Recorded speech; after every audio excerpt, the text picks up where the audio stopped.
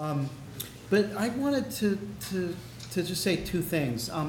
Number one, let's try to think about education expansively, and let's define the education sector as expansively as possible. This is in part prompted by the wonderful work that our British colleagues are doing. You know, as I said the other day, you can do almost anything if you push hard within the education sectors in Britain. You cannot bring certain things to the public because of royalty issues, and I don't think we've pushed it to that extent here, but it's an issue we're going to have to come to terms with. As Mara just stated quite eloquently, many students never enter a classroom. We're all living longer. Education doesn't end. We're realizing that MIT, long ago with OpenCourseWare, realized their students come from all across the world.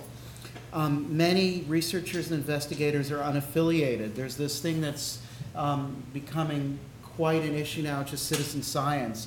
Citizen scientists have always played a significant role in ornithology, in astronomy. You know, Shoemaker-Levy, I guess it's Levy, was an amateur astronomer. I've seen him speak, but I forgot which one. Mathematics for hundreds of years, and these are just a few examples. My spouse is a wildlife rehabilitator. This is a field that's made up mostly of working class rural women. They publish a peer-reviewed journal, and a bunch of people have contributed to a peer-reviewed text that Blackwell is publishing. These are minimum wage workers for the most part who wouldn't be able to afford to buy the book, but they're going to get an author's copy, and they're the kind of people that need access to the latest and the best educational material. I myself was just a beneficiary last year of a Mellon grant through the National Film Preservation Foundation to do the field guide to sponsored films. I needed to do 2,000 ProQuest searches to pull together detail for my book. I'm not a scholar. I'm not an affiliated scholar. The San Francisco Public Library only gets the Times, and they'll cut you off after a while, and they have, I think, a license for one user. Many situations like that. We know that the educational system is broken in many places. The fixes are parallel, they're not serial. We need to make the basic source materials open and available to all. It's one way to get closer to an even playing field. So I'm hoping that one thing that comes out of this is that we don't make deals that are just for the ed sector. We don't even know what that is right now. And it's elitist and potentially ruinous to draw lines. So to lawyers, licensors, and distributors in this room, out of this room, or were once in this room, I would hope that we can write language that clears content for education in every form of media, all venues, locations, territories, and contexts. Maybe we can monkey wrench it somehow so that education becomes universal. We need to quit making education a special interest is really what I'm saying. And point two, this has been a tremendous conference. I've learned quite a lot, and there's sort of this amazing array of efforts that are proceeding in parallel towards what appears to be a common goal. My question is, what is the common goal? Most of us are here to report on particular projects or particular interests that admittedly point in a certain direction and share commonly held assumptions.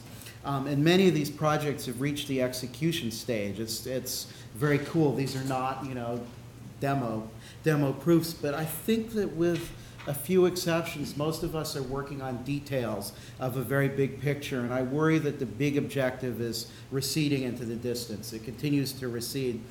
So this morning, talking with Paul Gerhardt before he left, he said, put it this way, Rick, and he was right. What would we do if we were building public television from scratch today? If this was day one of public television, or as they call it in England, public service broadcasting, which is different and better. Could we build a TV service that was totally open to all from day one?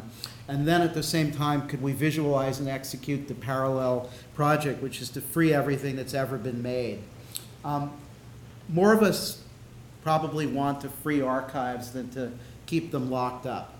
But we are all waiting for permission. And I would submit that no great leap forward has ever occurred with permission from everybody involved. It just doesn't happen.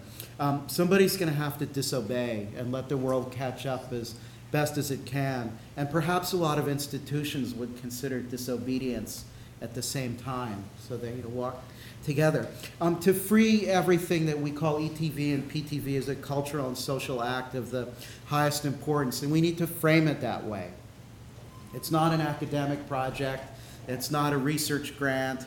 It's not a site that reaches just a few 100,000 people. We're all doing cool stuff, but it's very hard to frame these projects individually as world-changing. And we need to get the kind of attention. I said a little bit about this morning that Google got when it said in '04 that it's going to scan books in 5 great libraries. Front page of the Times. Major freak out in the research library field. Totally changed the agenda, reframed the agenda. That next morning, chancellors and provosts and ULs and probably 100 small schools started fantasizing that they could save a lot of money by closing their stacks, dumping books because it was all going to be on Google. Changed the paradigm, and interestingly enough, it seems evident that Google didn't know very much about how it was going to do this at the time of that announcement. And they'd only done a few books, and they had hardly anything in place in terms of contract, but they threw the gauntlet down to the world, as did YouTube, perhaps not expecting to do so, when it became the world's default media archive, as did Napster, which Josh Nathan pointed out. So why can't we? I've been interested in archival access for a long time, and I was just looking for little phrases to cannibalize from my laptop, and there's a paper that I wrote in 1993 about why we should open up archives. I was not the only one, but it's too long, and I really hope that we could maybe find some leaders that are willing to disobey, and that's my piece. Thank you.